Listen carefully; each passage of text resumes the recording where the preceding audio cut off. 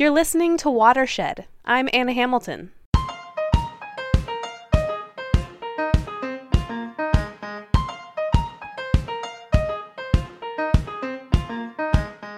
Welcome to episode number 4 of Watershed, a podcast exploring the intersecting cultures and environments of Florida.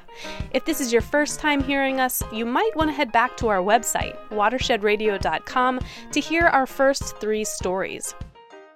I'm going to level with you for a moment here. When we first started Watershed, we had a hard time grappling with how to define ourselves. We're a podcast about the environment, the science of ecosystems, our cultural attachments to the environment, the perceptions and interpretations of this space around us. But an environmental label limits us and has become fused with strong connotations that can alienate many listeners we actually want to reach. So how do you tell stories that you believe are compelling and important whilst battling a stigma? The tension of trying to do good work but facing negative assumptions leads us to this man, a man who began his diving career in his family's bathtub. I was about 13 years old, and I spent hours just staring at the stopper in the bathtub with my tank out of the water, and my mom would come in and say, you're going to shrivel up like a prune if you don't get out. This is Billy Causey, the Southeast Regional Director for NOAA's National Marine Sanctuary Program. Causey says that there was no scuba certification when he was little, so he taught himself. He devoured every book he could get his hands on and practiced every chance he got. And then my first open water dive, which was my third dive, was in about 6 feet of water in the Murky Waters of Lake Pontchartrain. And my whole family lined up on the seawall. It was like a gallery, and they all watched me, and here was Billy Don marching out with his scuba equipment to dive in Lake Pontchartrain. It was a big family event. I got out about 6 feet. I got to the bottom, and I could barely see my hand in front of my face. But the thing that was the most exciting is that I had a mullet swim right in front of my mask. Just a plain old striped mullet. And that was the moment that I realized I was going to make my living in the water, and I was going to be a marine biologist, and then I was going to do all I could to get to that point. Fast forward to the 1970s. Causey is living in the Florida Keys, an archipelago of islands that begin just off of Miami and stretch about 220 miles to the Dry Tortugas. On a map, the Keys form the southern tip of Florida, which sort of tapers off into the sea. By now, Causey has fallen in love with coral reefs. And I never will forget the first time I got into the water and I saw my first coral reef. Its color, its movement, its spectacular fish that you've never seen before, whether they're damsels or angelfish or silver jacks or various kinds of parrotfish. And it's really like a symphony at times to be out there and see the fish moving and to see the sparkling blue water and to have a big silver-side tarpon swim by you or to have a big Goliath grouper swim up and get right in your face. It's phenomenal. In the Keys, Causey's life revolved around coral reefs. He and his wife were making their way as marine life distributors.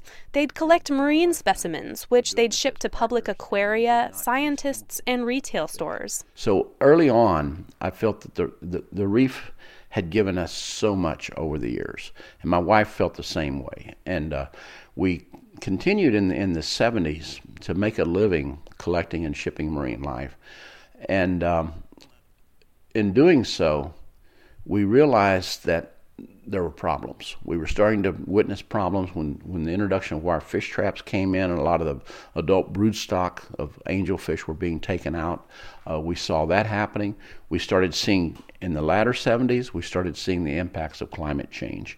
I will never, ever forget 6 weeks of slick, calm, doldrum weather in the Florida Keys in June of 1980, starting in June, went into July, and tens of thousands of fish started bellying up and dying, and fish were developing diseases on the bottom.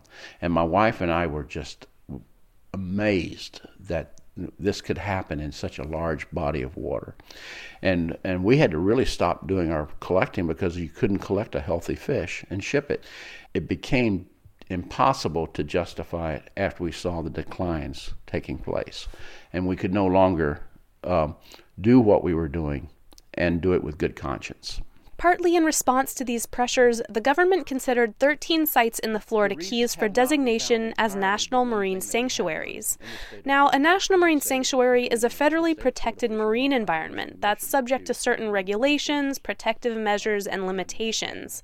This made fishermen and community members like Causey pretty wary. And we, like so many people in the Florida Keys, didn't know what this meant all of a sudden for 13 national marine sanctuaries to be designated.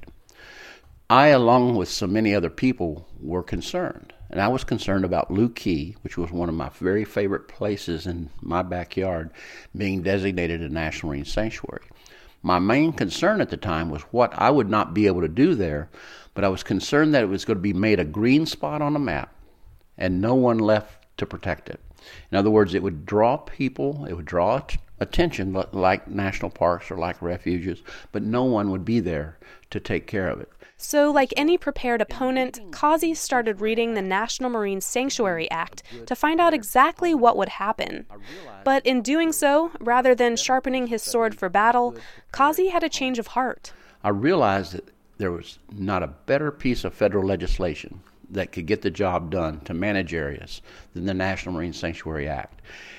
And the National Marine Sanctuary Act and all of our sanctuaries manage for continued, compatible, multiple uses, both recreational and commercial. And so in studying the Act and in studying what we needed to do to protect Lou Key Reef and other areas, I realized I wanted to get engaged and be a part of it. And I had the academic training and I had the experience, so I qualified and I was the second manager. The first one only lasted 6 months, but I started managing Lou Key National Marine Sanctuary in May of '83, and I managed it until November of 1990, when the Florida Keys National Marine Sanctuary was designated by an act of Congress. I told you that this is a story about handling opposition and pushing against stigmas, and we're getting to that part now. What I need to stress about Causey is that yes, he loved the magic of coral reefs, but pre-sanctuary designation, his had been an extractive relationship. He removed marine life from natural habitat and sold specimens across the world. As manager of the Lou Key Sanctuary, he had the power to help heal the Keys ecosystems. In 1990, Causey's purview broadened. Through a congressional act, the Lou Key and Key Largo marine sanctuaries were combined into the Florida Keys National Marine Sanctuary. Causey was appointed superintendent. And it was in 1991 and 92 that huge concerns started being developed around what we were doing to protect the reefs in the Florida Keys. The Sanctuary Act did a few things in particular. It safeguarded against oil and gas drilling, established water quality standards, and placed a limit on ship size allowed in the boundaries of the sanctuary. Congress also directed NOAA to work with the local community to form the first Sanctuary Advisory Program. From there, Causey and his board were to work out a management plan, and that's where the trouble begins. But we knew that with the right tools and with the support coming from the community, that we could do it. But that support was not there in the beginning with some groups. In July 1992, one group came up to bat against Causey. It was a very tough day. A group had formed that was opposing the sanctuary, and they were called the Conch Coalition. Pretty catchy name. And they had a slogan that was equally catchy. It said, "Say no to NOAA." The Conch Coalition started forming this large protest meeting at one of our Sanctuary Advisory Council meetings. And actually the day before, I was in Washington and I got a call from my team that said they heard that the Conch Coalition they were going to have images there, they were going to hang an image, and they were going to do this and that. And they had T-shirts with my face on them with international no's through them and all sorts of things that were very personal. But clearly, I was not prepared when I arrived at the meeting that morning and saw a huge life-size effigy of me.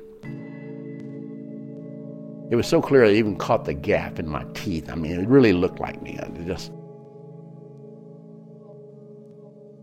We were hanging in the parking lot on a scaffold, and they were threatening to burn them later in the morning. Short of the day I heard of my mother and father's deaths, that was the worst day of my life.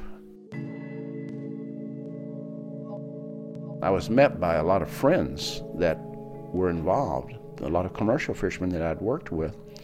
And they were very pleased with what they had done, but they were very serious. And, one of them came up and said, Billy, I'm the one that stuffed the effigy. And Billy, I'm the one that drew the face on the effigy.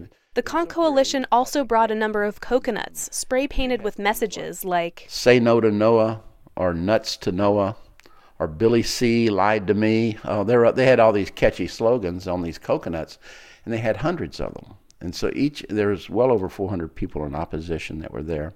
The plan was to throw the coconuts during the advisory council meeting, but it never escalated that far. And the fire department was called, so the effigies weren't burned after all. But Kazi and the advisory council were shaken. He says they realized that to be effective, they'd have to involve the whole community in the management process. That we needed to work with the community, and we needed to work with that sector of the community.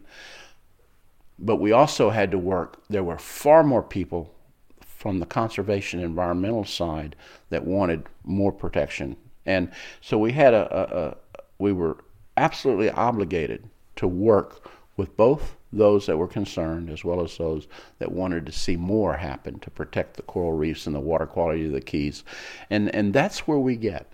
We're not going to come in and arbitrarily make decisions without getting input. And without getting a lot of input. In fact, we're known for our public meetings. We're known for our going out and reaching out to the public. Sometimes to our detriment, we actually keep it alive too long. The wisdom of my great bosses in NOAA and the people that I worked with in NOAA recognize the importance of agreeing to things and to live up to those things, because you get so much more through cooperation and collaboration if you stick to it. It took years of collaborations and a number of concessions, but an updated management plan for the Florida Keys National Marine Sanctuary took effect in 1997. Today, the Keys Sanctuary is one of Florida's gems. When I'm driving up and down the bridges in the Keys, or I'm looking out across the water, I love to see that sky-sea interface. And the days when it's real calm and you can't quite tell the difference between the sea and the sky, that's spectacular. And it's at that point is where I get my batteries charged. That's where my personal solar charging is taking place, is when it's that transition between sea and sky, and you can't tell the difference.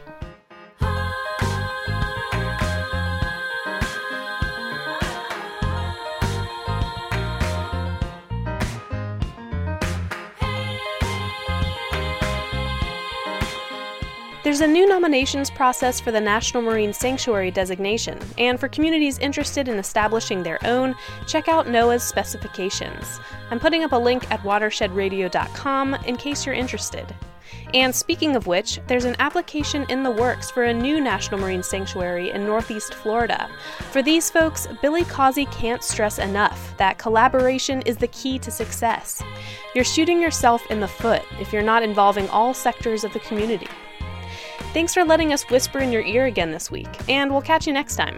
I want to give a quick shout out for congratulations to Senator Bob Graham, Estes Whitfield, Ryan Smart, and Manly Fuller for the recent passage of Amendment 1. Hats off to you guys.